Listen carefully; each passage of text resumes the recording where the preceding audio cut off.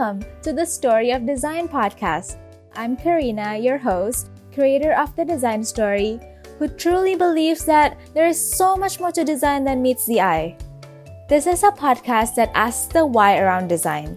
We'll dig into designers, creative thinkers, and businesses that have stakes in shaping the future of the design industry. I'm inviting you all to join me in connecting with the effects of good, well-thought-of design. So let's begin.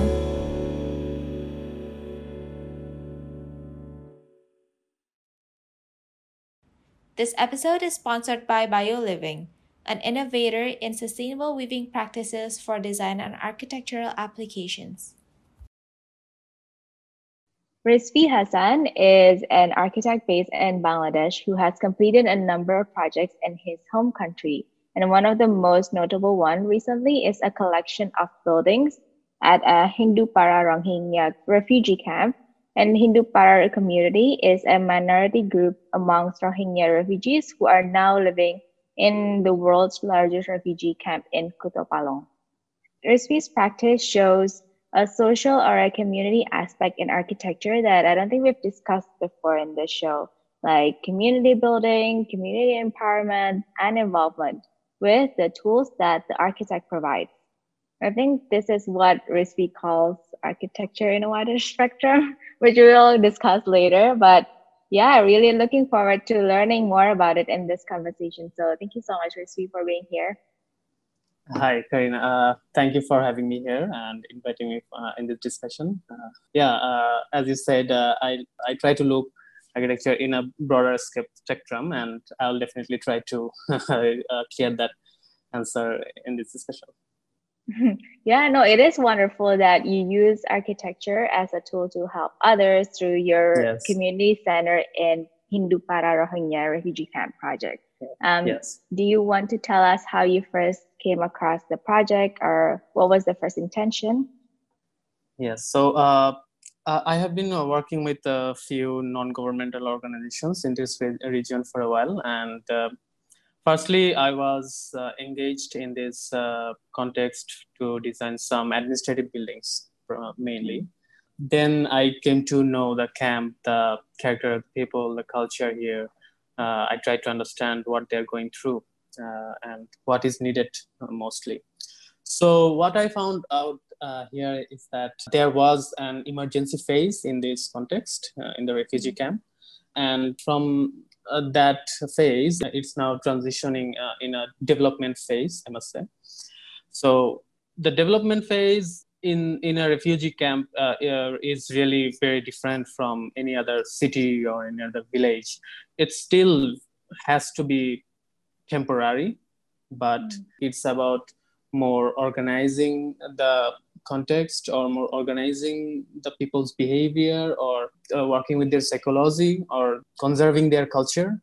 Main issues are here is that they lost their identity, they're refugees, and they struggle with preserving their culture mainly. So when I was working with these organizations, they were proposing these different ideas. If you can like offer an cultural center or community center, or what they can actually gather and maybe come together and take a break and talk about their previous culture and what can be forward. So yeah, I found out these proposals were going on, and where architecture was not very much first intention, but mostly they work with psychology of the people, or how can they be benefited in other ways. So I try to convince these sectors or these people that, okay, maybe we can design this community center that the place can hold the culture itself. So yeah, the intention started from that in this particular context, and we came up with this few projects that tried to identify their identity mainly, actually. Yeah, that's pretty much how we started working here.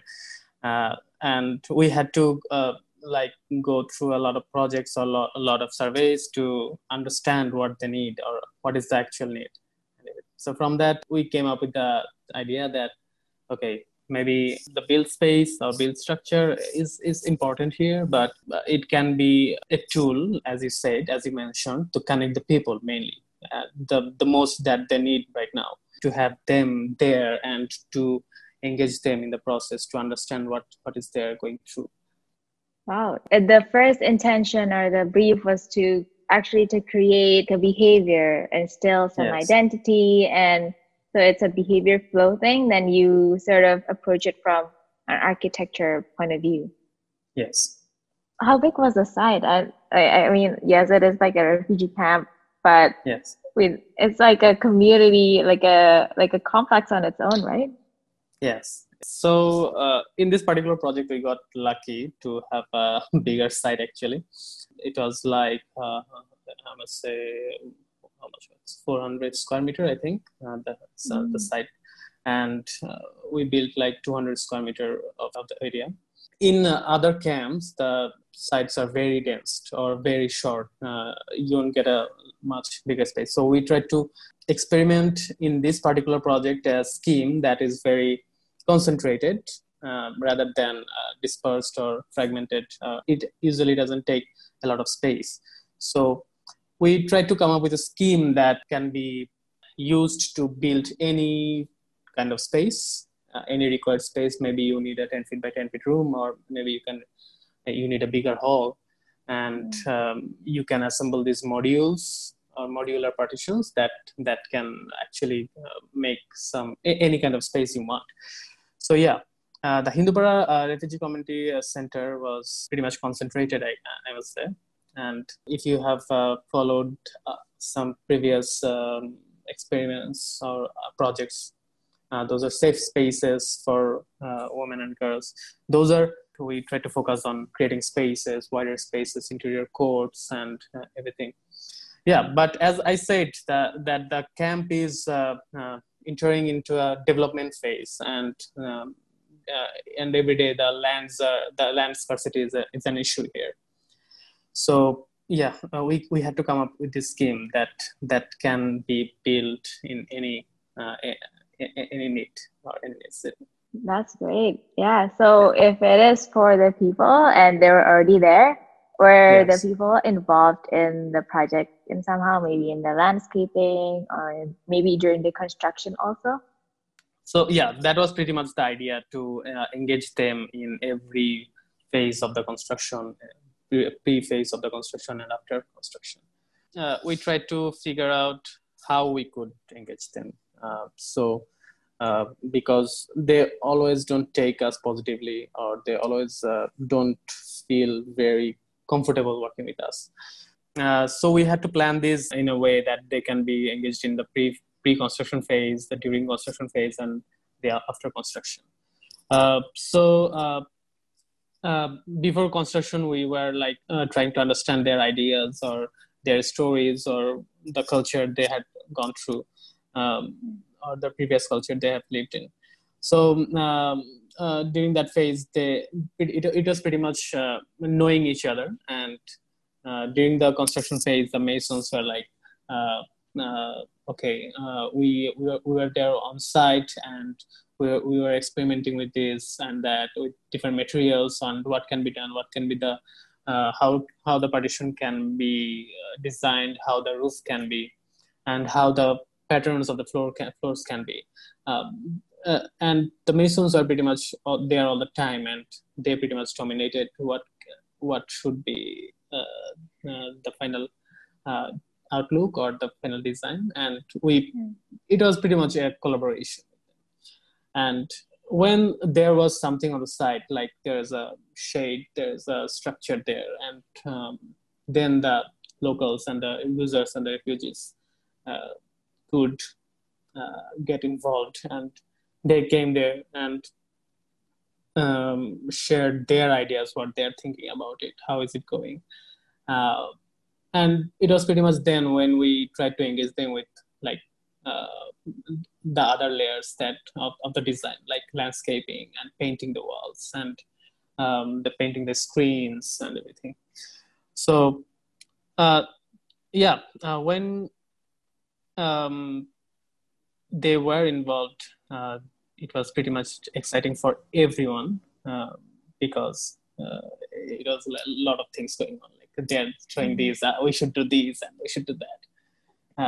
So they were like divided in separate groups, and they listed some plants, the name of the plants that is particularly important for Hindu culture, for their festivals, that they can be that can be planted in the compound, and that will be useful further. And there were like these groups of host community and these groups of refugee community, and they collaborated the wall paintings.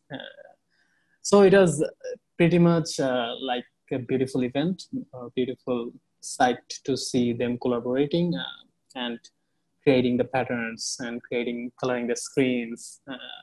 So yeah, it was very exciting for us too. Cool.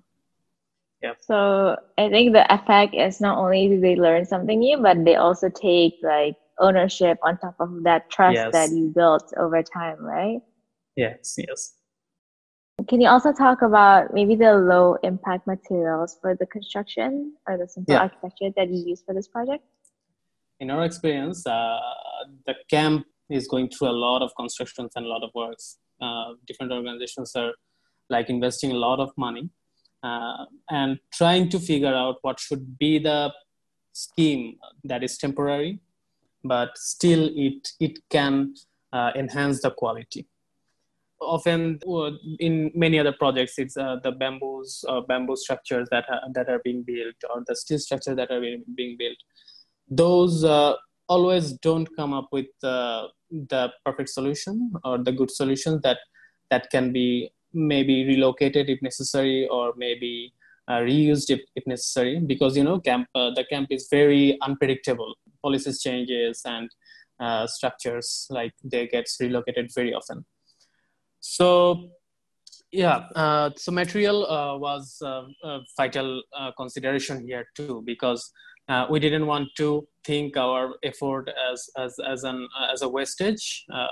Maybe after a couple of years, if it needs to be relocated, it can be relocated. So we tried to figure out what should be the right material from that can be found nearby, and that can be availed by the community if further needed, because in the long run they are going to repair it and they're going to maintain it. So we came up with the idea that minimum steel can be proposed, as we do not often get treated bamboos here. We do not have that facility yet. That treated bamboos, if we could avail the treated bamboo that is harvested directly from the source, we could like go for the bamboos. That's the best solution. But since that is not very much available right now, we went for steel and muli bamboo infill. The partitioning, the muli bamboo that can be harvested like in another year in the site, in the very own site.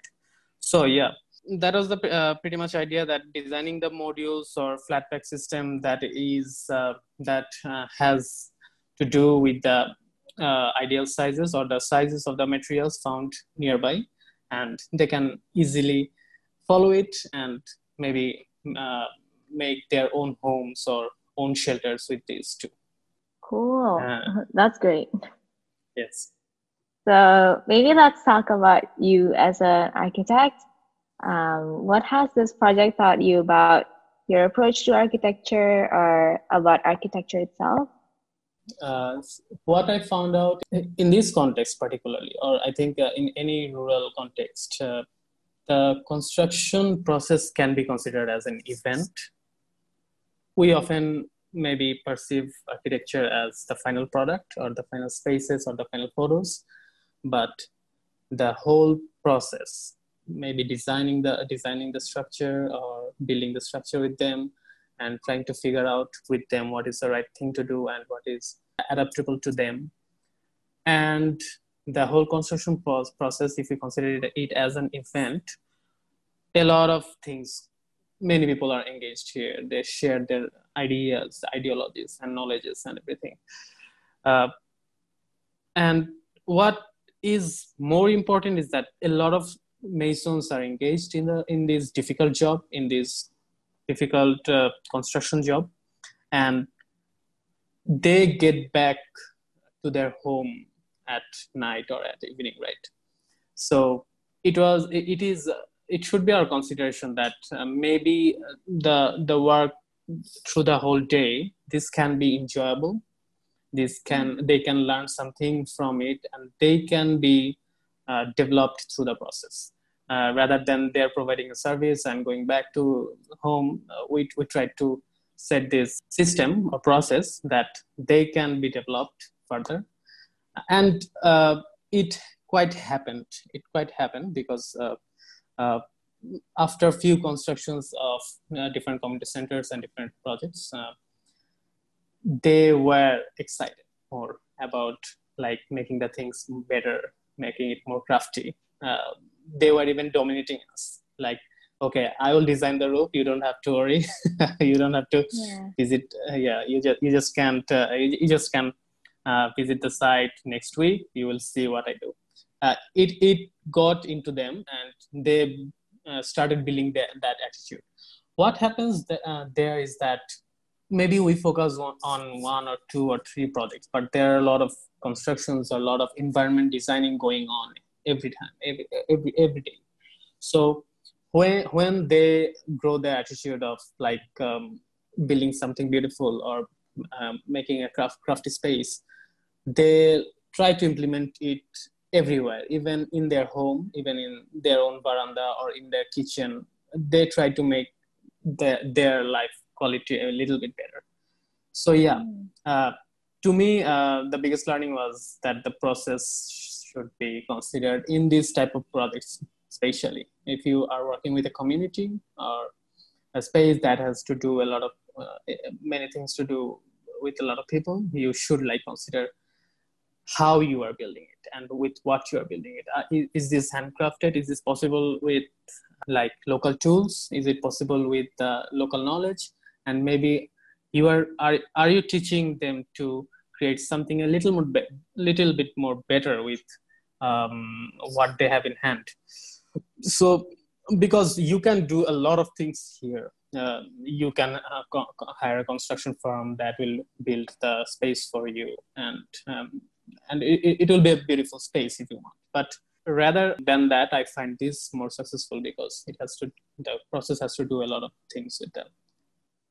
Yeah, it is often overlooked, yeah, especially if architects, if they're already set with wanting the building to look like this or wanting the site to Yes. look like a certain thing, then they will do any means to achieve that and like forget about the process, especially the feedback process Yeah.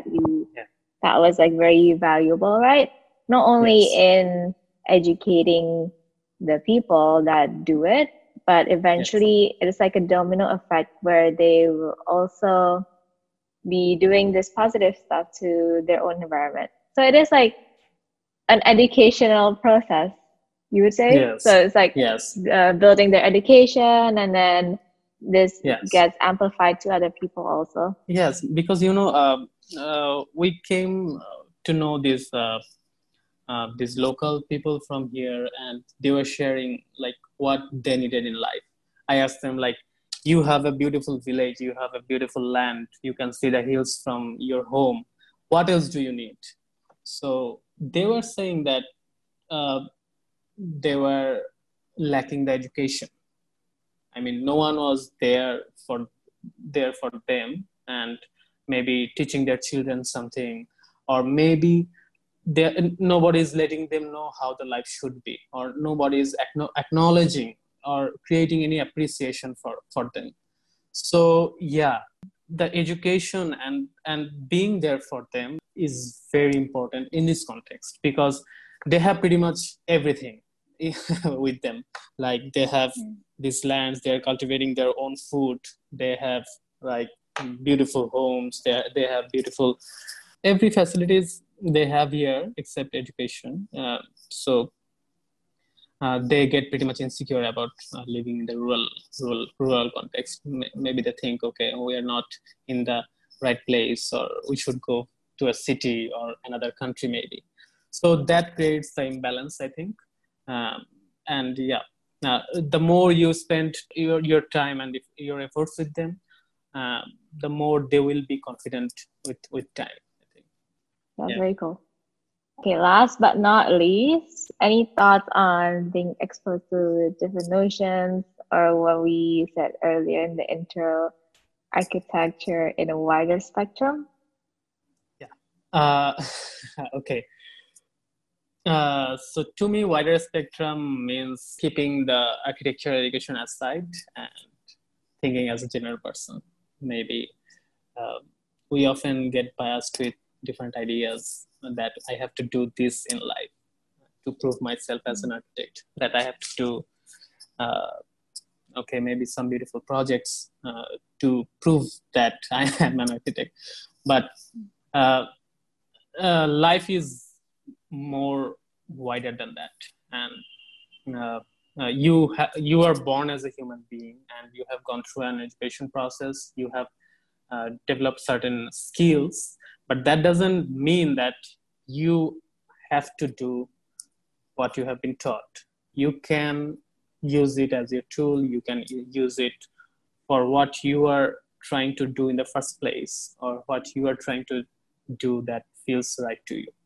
So yeah, that's pretty much, I think, architecture in a wider spectrum means to me that not thinking as an architect, but as a general person, what should be done for the society. Because, I often think that architecture practice shifts its paradigm.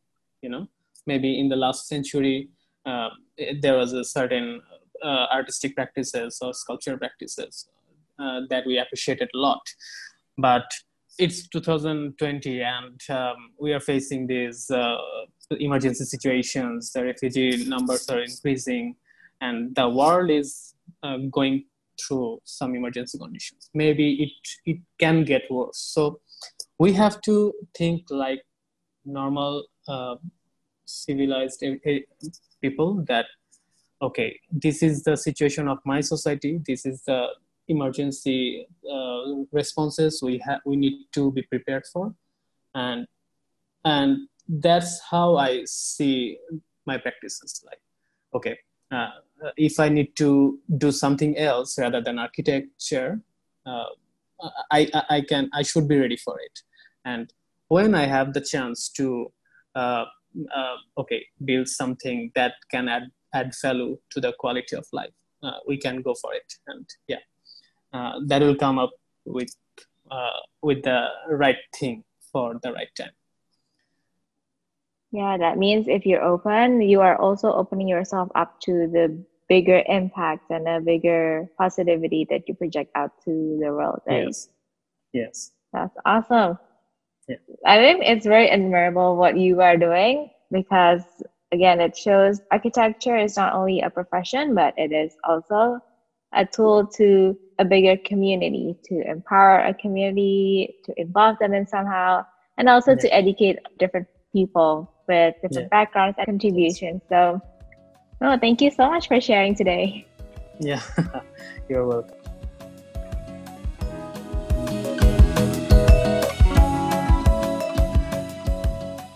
Thank you so much for listening to this episode. Please connect with us on our website and social media. Our Instagram is The Design Story with 2 Ys, because one Y was already taken. But in all seriousness, we would really love to hear from you. So shoot us feedback, questions, and share with your friends. If this is your first time on Story of Design, welcome to the community.